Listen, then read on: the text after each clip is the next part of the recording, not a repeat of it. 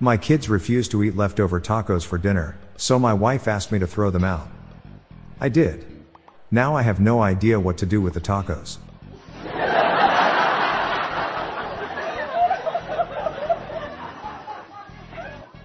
I called my horse Mayo. And sometimes mayonnaise. When you tell one too many corny jokes. I'm calling the crops. Why was music coming from the office printer? The paper was jamming.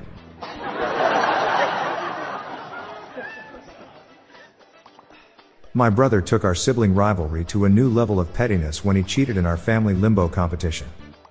I mean, really, how low can a person get?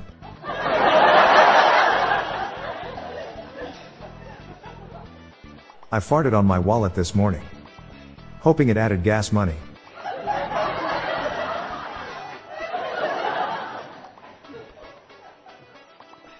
What happens if you don't pay the exorcist? You get repossessed.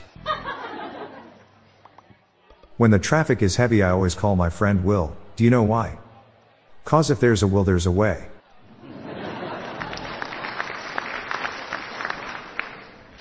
I bought some new shoes from a drug dealer.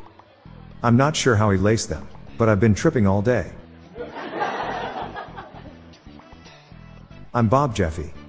Stay tuned to the end of the episode for a bonus dad joke. Good night all.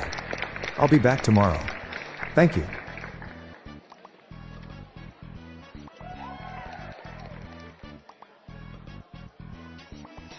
Before I go, do you have trouble getting to sleep? If so, try my other podcast, Sleepy Time Nonsense Stories. It's a series of stories with no plotline set to calming music, designed to get you slowly drifting off to sleep. Search for Sleepy Time Nonsense Stories on Spotify and Apple Podcasts today, or check the show notes page for links. The Daily Dad Jokes podcast is produced by Classic Studios. See the show notes page for social media links and joke credits. Did you hear about the investment banker who became a horse breeder? He was always looking for the most stable returns.